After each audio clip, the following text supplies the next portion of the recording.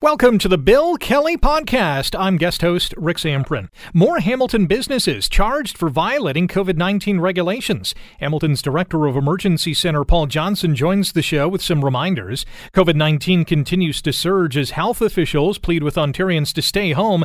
Yet Ontario's Finance Minister Rod Phillips left the country for a personal trip and is trying to backpedal with apologies. Do the restrictions not apply to everyone? Retailers had an ugly year in 2020. What could 2021 look like? And the best available science supports allowing family and caregivers into hospitals and not restricting them from helping. We get the details. The Bill Kelly Podcast starts now. Today on The Bill Kelly Show on 900 CHML. As Hamilton marks more than a week of being in lockdown, more businesses, if you can believe it, are in hot water for not following COVID-19 safety rules.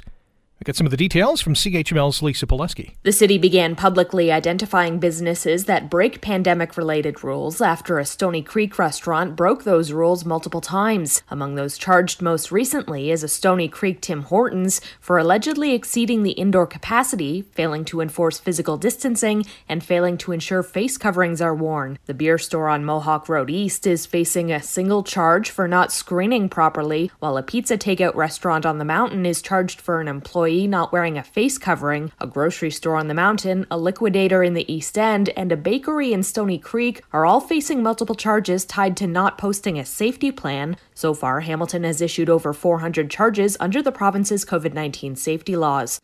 Lisa Pileski, 900 CHML News. And Hamilton's not alone in this regards, but yes, it is happening in the city. It's happened in Toronto. There's other centers that have reported similar violations. Paul Johnson is the director of Hamilton's Emergency Operations Center, and he joins us now this morning. Good morning, Paul. Morning, Rick. Great to be with you. Great to be with you as well. I'm sure you had a nice, quiet Christmas and looking forward to 2021. We're all looking forward to 2021 for sure. It's going to be a tough year, but it's nice to be able to see the light at the end of the long tunnel. And as our mayor said once, it's not a train coming right at us. It's actually light at the end of that long tunnel, so it's good news. Yeah, let's hope so. Part of me can't believe that we're still hearing about these infractions, but there is a part of me that does believe that, yeah, this is still going on. What's going on? Well, it is hard to believe, but then again, look at the numbers, look at the spread of this virus in the community, and it's pretty clear that that things that we know can stop the spread of this virus just aren't being done at an individual level and at a business level. And that's not to say that every infraction that business has had has led to an outbreak, but the virus does tell the story. If we were all doing things really, really well, our numbers would not be where they are. And so our team, we've got a dedicated COVID enforcement team that's out. And I think what you saw in some of the latest pieces is that it doesn't matter whether you're a multinational organization, whether you're a chain of well-respected brands or not. If individual locations are not following the rules, then we will be there and we will enforce as we need to. But these are pretty simple things to follow. I mean, not making sure your employees are wearing their face coverings is critically important. We know the importance of physical distancing and all the rest. So. A few businesses that are open right now, Rick, they're open for a reason because we are in a province-wide lockdown right now. And those that are open need to take this very seriously because there's lots of other businesses that would love to be open right now and aren't and can't under the provincial lockdown. And they're saying, hey, other businesses can't even follow these simple rules. Why are they allowed to be open? But they are. And so they need to continue to follow the rules, and we'll be there to continue to ensure that they do. Is there any evidence to suggest that these places are knowingly flaunting the rules, or are some just making simple mistakes? Well, I always like to see the good in people, and so I do think that this is a combination of people trying to keep their business going and understanding that there are other things in place. But that's not an excuse for it. So rather than saying that they're knowingly doing it, I think what I will say is they're clearly not putting enough time and energy into this. And like every other safety measure that should be in place in workplaces in Ontario, this is a very important safety measure. Because if you are not screening and people are coming in who are sick, that's a very dangerous thing to have happen in enclosed spaces and in workplaces.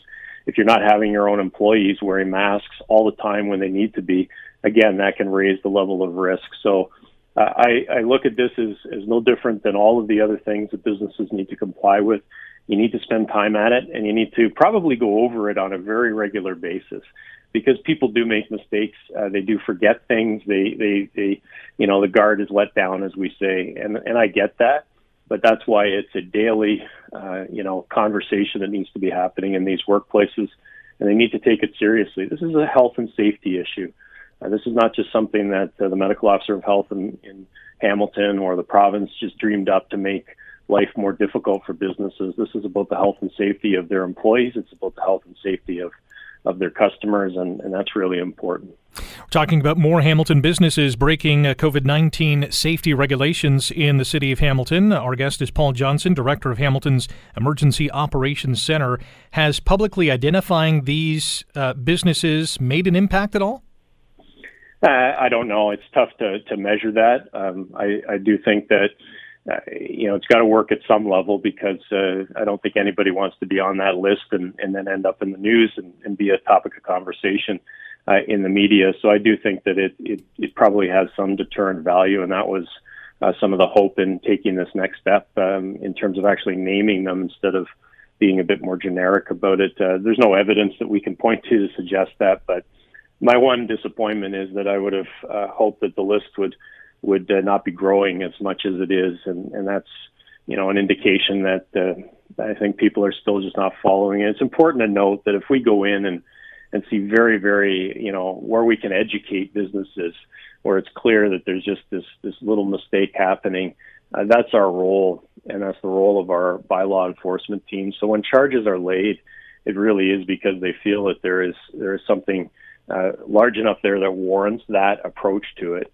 We are not, going in looking and trying to play a gotcha moment, but some of these things are, of course, we can't ignore them anymore. The time for a gentle chastisement has long passed in this community. When you look at the numbers of people who are getting infected by COVID-19, the number of people in our hospitals, and unfortunately the number of people that have lost their lives, this is a serious time that we're still in and will be in for many, many more months until we have a broad vaccination approach. The fines range from $200 to $1,000. Are they high enough? Do they need to be higher? It's a pretty bad day when that happens, and for institutions, it can go higher than that, depending on it. We haven't had a lot of the multi-thousand charges laid in Hamilton, but they can go higher than that. We think it's enough of a deterrent. The other piece here is we want people to come back into compliance. And so there's a balancing act always in enforcement with not taking the legs completely out of business, but to send a message. And I don't think anybody likes to have a charge against them. I don't think anybody likes to be publicly named in these things. So I think that combination of naming, that combination of a financial penalty, I think that's getting the attention of businesses. And on the positive side, we do hundreds of inspections. This group works 7 days a week. They're there in the daytime hours and the evening hours. We're going out to private residents when we hear about large parties. We're going to businesses proactively and reactively. And the vast majority of people are doing the right thing, and they're following all the rules. And so it does, I often come on this show and talk about all the things that aren't going right. But I do want to say that so much is going right that it's why it's disappointing to see those occasions where, particularly the multiple charges, Rick, that's just not one issue being, let down. It's several things happening that, and essentially just not following any of the rules.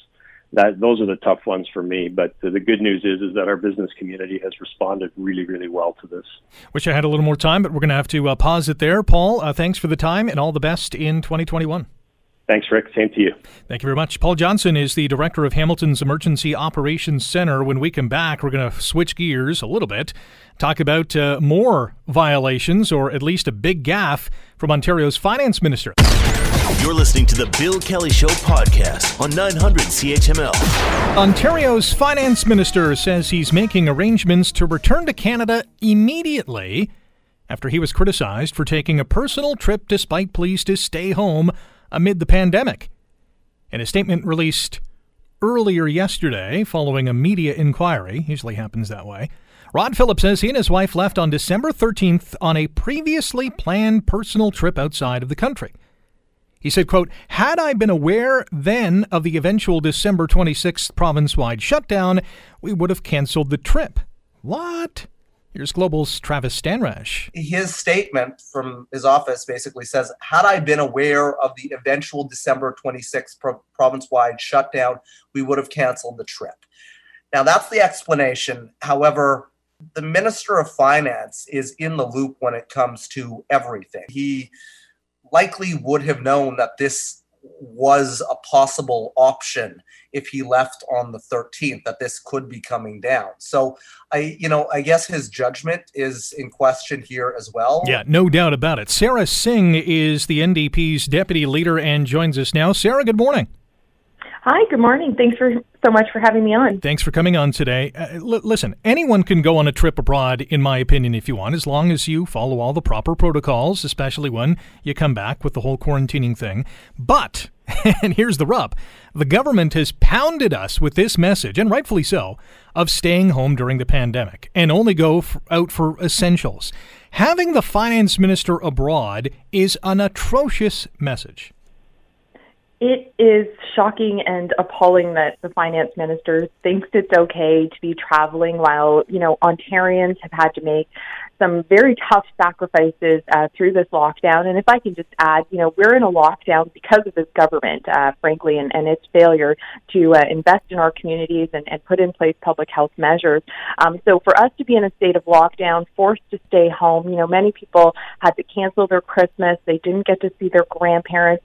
For many, this may have been their grandparents' last Christmas. They didn't get that opportunity. So to have our finance minister out jet-setting through the tropics, I think just sends such a wrong message, and it's just really shocking and disappointing. Well, and it's a deceiving one at that, because not only is he abroad during a pandemic, which again is fine, but again, he is the finance minister. We are under lockdown. I think the right place is to stay at home. But there have also been a series of tweets that were sent out while he was away, projecting him at home, isolating, wearing a mask, and he's doing none of this. And I think that's the deception there is what's really concerning here. I mean, sending out these messages about people making sacrifices while, again, he's out somewhere in the world. We're still not sure where he's been. I think it's just really poor leadership. But it's also not surprising. I mean, we've seen just chaos and confusion from this government in its handling of the pandemic. And this isn't the first time that a member of Premier's team hasn't been following the public health recommendations and the rules. I think it's just very concerning, this pattern of behavior. It's like the rules simply don't apply to the Ford government and members of cabinet, but yet everybody else has to make these tough sacrifices and stay home. If someone's listening to this, they're probably thinking we're piling on, but there's a lot of things to pile on here, and you just referenced one of them. This government is saying one thing and doing the other thing. Doug Ford said, hey, don't go to your cottage. He goes to the cottage for a quote-unquote plumbing issue. Stay at home during Easter.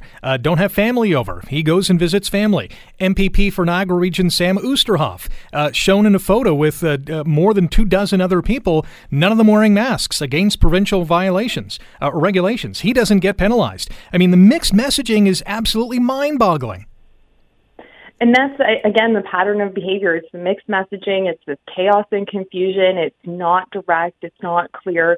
Again, a set of expectations with no accountability for those members, for his team. But then the general public has to be forced into this lockdown. Again, one that this government brought upon itself because it didn't do what it needed to do all summer long. We now, through the holidays, are forced into a second lockdown. It's just really disappointing. And again, really concerning, this lack of leadership, the lack of accountability, and just the lack of transparency from this government all around. It's just a huge disappointment. So many more things to unpack in this situation. We're speaking with Sarah Singh, NDP Deputy Leader, here on The Bill Kelly Show on 980 CFPL London, 900 CHML Hamilton. Rick in for Bill today. Philip said, and I quote, "Had I been aware then of the eventual December 26th provincial shutdown, we would have canceled the trip." How does Ontario's finance minister have no idea that a province-wide lockdown is coming in a couple of weeks' time? Just honestly, you have to shake your head at that. I mean, it's just such a, lame excuse, to be frank. I think if anyone should know that a lockdown was coming, it should be members of cabinet, the Premier's team. This is the Minister of Finance. People had to cancel their trips. They canceled Christmas. They stayed home. For the Minister of Finance to say, well, had I known better, I would have done differently. We've known since March that there are travel restrictions in place. Canadians have been urged to stay home, to avoid all non-essential travel. For the minister to make this excuse and sort of shrug his shoulders at this, I think, again, just shows the lack of leadership and just the lack of accountability for what clearly was a mistake that he made. Premier Doug Ford was asked about this yesterday, and he called Phillips' trip unacceptable. He wants him back immediately, so Rod Phillips is coming back. But also, Doug Ford claims that he did not know about this trip until after Phillips was gone. I'm calling BS on that. How does Ford not know where his right-hand man is? That, again, it's such a comical response from the government and the Premier. I mean, for the Premier to say, I didn't know that my Minister of Finance was out of the country for 2 weeks, and I'm just finding out, again, makes you question what's really happening at the cabinet table, who's driving these decisions, and really is the Premier keeping track of his own members. I think that, he should know where the Minister of Finance is. And again, these guys should be at work. We should be at work passing legislation to help small businesses out, help everyday families out. For them to just be MIA during this time is really, really concerning. Sarah, really appreciate the time. Enjoy the rest of the holiday season, and all the best in 2021. Thanks so much, Rick, and please stay safe, everyone. Take care. Enjoy your New Year's as well. Thank you very much. NDP Deputy Leader Sarah Singh joining us. I'm just scratching my head. My blood is boiling because the mixed messaging it's deception. We can't trust these guys. They say one thing and do another, and it's during a pandemic. You're listening to the Bill Kelly Show podcast on 900 CHML. Retailers had an ugly year in 2020, or at least many of them did. What is 2021 going to look like? The pandemic has led to numerous closures and bankruptcies this year. Dozens of chains have shuttered their doors. Hundreds of other stores across Canada, many of them mom-and-pop shops, suffering the same fate, really thousands. But while some businesses did crumble this year, others did thrive. Are there more choppy waters ahead? Here to explain what may happen in 2021, because who knows at this point. Deanne Brisbois is the president and CEO of the Retail Council of Canada and joins us now. Deanne, good morning. Good morning. Thanks for joining us today. 2020, as you well know, has been a death knell for retail, especially mom and pop shops that have been forced to close during this second province-wide lockdown here in Ontario. Did anyone predict that it was going to be this bad? No, we really did not.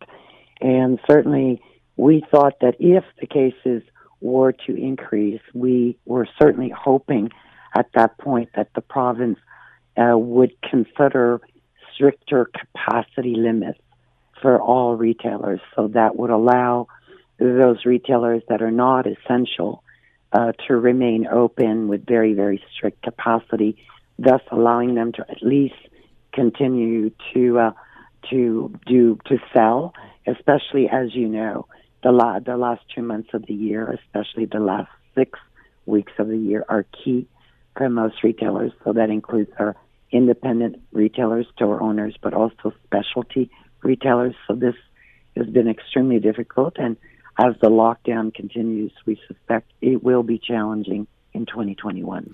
As you mentioned, the last couple of months, in advance of the Christmas shopping season, or during really the Christmas shopping season, is key, especially for, not those big, multi-billion-dollar chains, but those mom and pop shops really rely on, that income. Are we going to see insolvencies rise in 2021 because they didn't make ends meet come November and December? Unfortunately, we will, especially if we look at the lockdown in Ontario. But as you noted at the beginning of the segment, it's pretty much across the country. And so if the lockdown continues until end of January, that may very well be the last nail in the coffin for a lot of our smaller retailers who rely on foot traffic and obviously on their store, their brick and mortar store.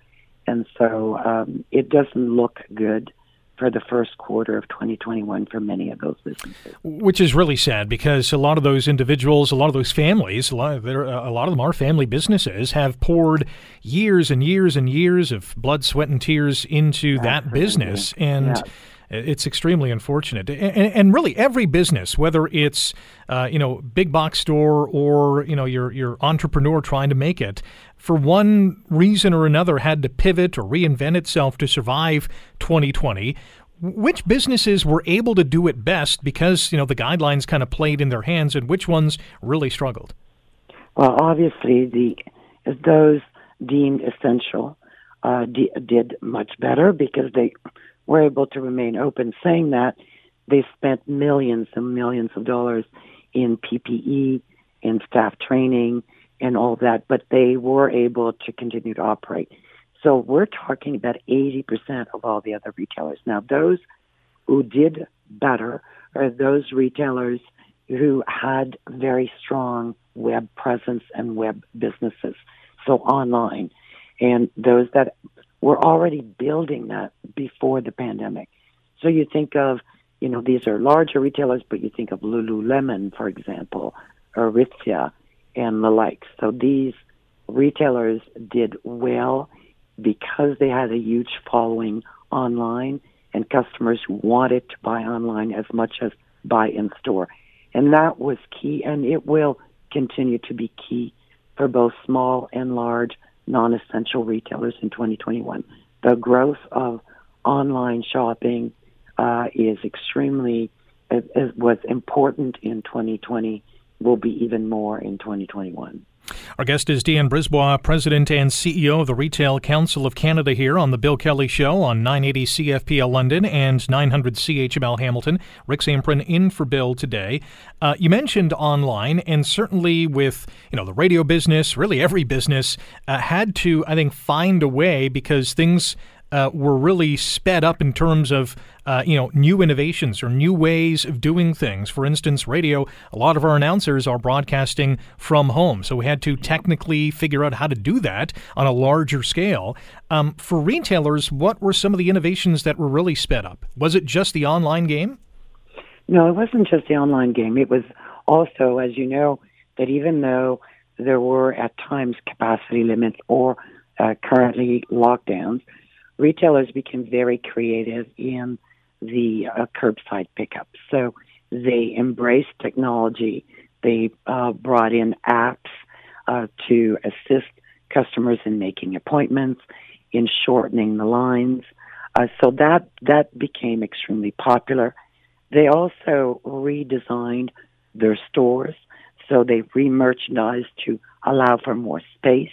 And so a lot of the retail stores became like media centers or showrooms, and so that there was space, but there was also an experience in the store. We think that will continue very much in 2021. And obviously, the biggest investments have been done online, and trying to get customers to feel that same experience as they would in store, which is not always easy. So augmented reality is very big and will continue to be. And I think the hopeful message here for the smaller retailers who will be able to survive in 2021 is that technology and all of those tools are becoming less and less expensive. And so that allows them to take advantage of the new technology to offer their customers a great experience. That is a good point. The Ontario government delayed its province-wide lockdown, at least. I know it was in effect in Peel and Toronto for a few weeks before the province as a whole went in lockdown. That decision was delayed until Boxing Day as opposed to before Christmas. Did that decision save many businesses, or at least some businesses, from going under? Well, it certainly did. I think, in retrospect, it's easy to always say, well, we could have, but in retrospect, we would have liked to have seen the Peel and Toronto and New York go to 20% capacity, and in fact, all non-essential in all the regions. So that would have made sure that people weren't getting into their SUV and driving to a region that was open. But saying that, yes, there's no question. The concern is that when you look at Toronto, Peel, and York, that represents close to 40% of retail sales in the province. Those are huge regions, very densely populated. So that was a challenge. But certainly for the smaller retailers and specialty chains, having the rest of the province open up to Boxing Day was a godsend. Deanne, appreciate the insight today. All the best in 2021, and hopefully clearer skies are ahead. We certainly hope so. Thank you so much. Thank you. Deanne Brisebois is the president and CEO of the Retail Council of Canada, shedding some light on the retail landscape in 2020. Certainly the waters were very choppy. 2021, hopefully, fingers crossed, better times are ahead. You're listening to the Bill Kelly Show podcast on 900 CHML. As COVID-19 cases surged earlier this year, we all know that the number of hospitalizations increased. Hospitals clamped down on their visitor policies. But was it the right thing to do? 3 members of Ontario's COVID-19 Science Advisory Table don't think so. In an article published a couple of days ago now in the Globe and Mail, they say, quote, "The best available science supports allowing family and caregivers into hospitals, not restricting them. And they believe that overly restrictive visitation policies don't reflect the most up-to-date science about either COVID-19 transmission or the crucial role of family and caregivers in medical care. And there is overwhelming evidence supporting the role of family and caregivers in providing the best possible medical care." Very interesting. Dr. Lavina Munchie is critical care physician at Sinai Health System at the University of Toronto and joins us now. Dr. Munchie, good morning. Good morning. Why should hospitals loosen visitor restrictions for family and caregivers during the pandemic? So this has obviously been a topic of much debate that's resonated throughout all of our hospitals. And when we kind of pause to look at the available evidence, one thing that we did come across is that the past few decades has really demonstrated and recognized the role of family or designated care partners in the delivery of patient-centered care. And these so-called visitors may be essential to facilitating care needs, such as feeding, mobility, or hygiene, or even participating in communication, such as language barriers or when patients are delirious, or even acting as substitute decision makers, and even supporting patients emotionally through their illness. So when we looked at the limited evidence out there supporting blanket visitation restrictions, and we came across evidence over the decades supporting the presence of family and caregivers at the bedside, we thought that this is possibly an opportunity to pause and reevaluate the visitor restrictions that a lot of our hospitals have adopted at the beginning of the pandemic. So the middleman or middle woman or middle person, per se, is really crucial in the delivery of care. Absolutely. So as you mentioned, I'm a critical care physician, and in the ICU, for example, delirium or a state of acute confusion is very common, and it's particularly common during COVID-19. And we have data that's demonstrated over the past few years that family presence or engagement is associated with less delirium or shorter lengths of stays in the ICU. Or family presence on the medicine wards has been shown to assist with mobility or recovery or enhanced communication in the setting of elderly patients. So when we kind of reflect upon the harms of visitor restrictions, while it certainly made sense at the beginning of the pandemic when there was limited understanding of how COVID-19 is transmitted and there was evidence of its capacity to overwhelm healthcare systems, it certainly made sense at the beginning to adopt restrictive visitation policies. But now that we've had an opportunity to experience wave one and potentially see some of the bedside harms, we felt that there is certain evidence in certain settings to start to perhaps liberalize or relax visitation restrictions, allowing family members and caregivers to the bedside in specific settings. So how should this be rolled out? It can't be a one-size-fits-all, can it? Absolutely. So I think there's a lot of variability that exists in policies based upon community prevalence and also area of the hospitals that patients are in and also care needs of patients. So I think the first thing we need to do is identify high priority groups who are at the greatest risk of visitation restrictions. And then I think we need to define the best ways to safely try to facilitate their presence at the bedside. And these strategies may include being very selective about which visitors are able to come into the hospital. So, for example, specifically certain family members or care partners and not a wider circle. Meticulous screening at entrances, for which visitors also need to be very truthful with their symptoms and their exposures. Education surrounding wearing masks and hand hygiene, as well as education surrounding the proper and appropriate use of personal protective equipment, and possibly even in the future, the potential use of rapid tests if they become available and reliable. We're talking about hospital visitor restrictions during the COVID-19 pandemic with Dr. Lavina Munshi, a critical care physician at Sinai Health System at the University of Toronto. Rick Zamprin in for Bill Kelly here on The Bill Kelly Show on 980 CFPL London, 900 CHML Hamilton. Are provincial health officials and hospital administrators open to this idea? So I think very importantly, what we've seen across visitor restrictions, as well as other aspects of science in COVID-19, is evolving science and evolution of the risk benefits of our understanding of both sides of the equation here.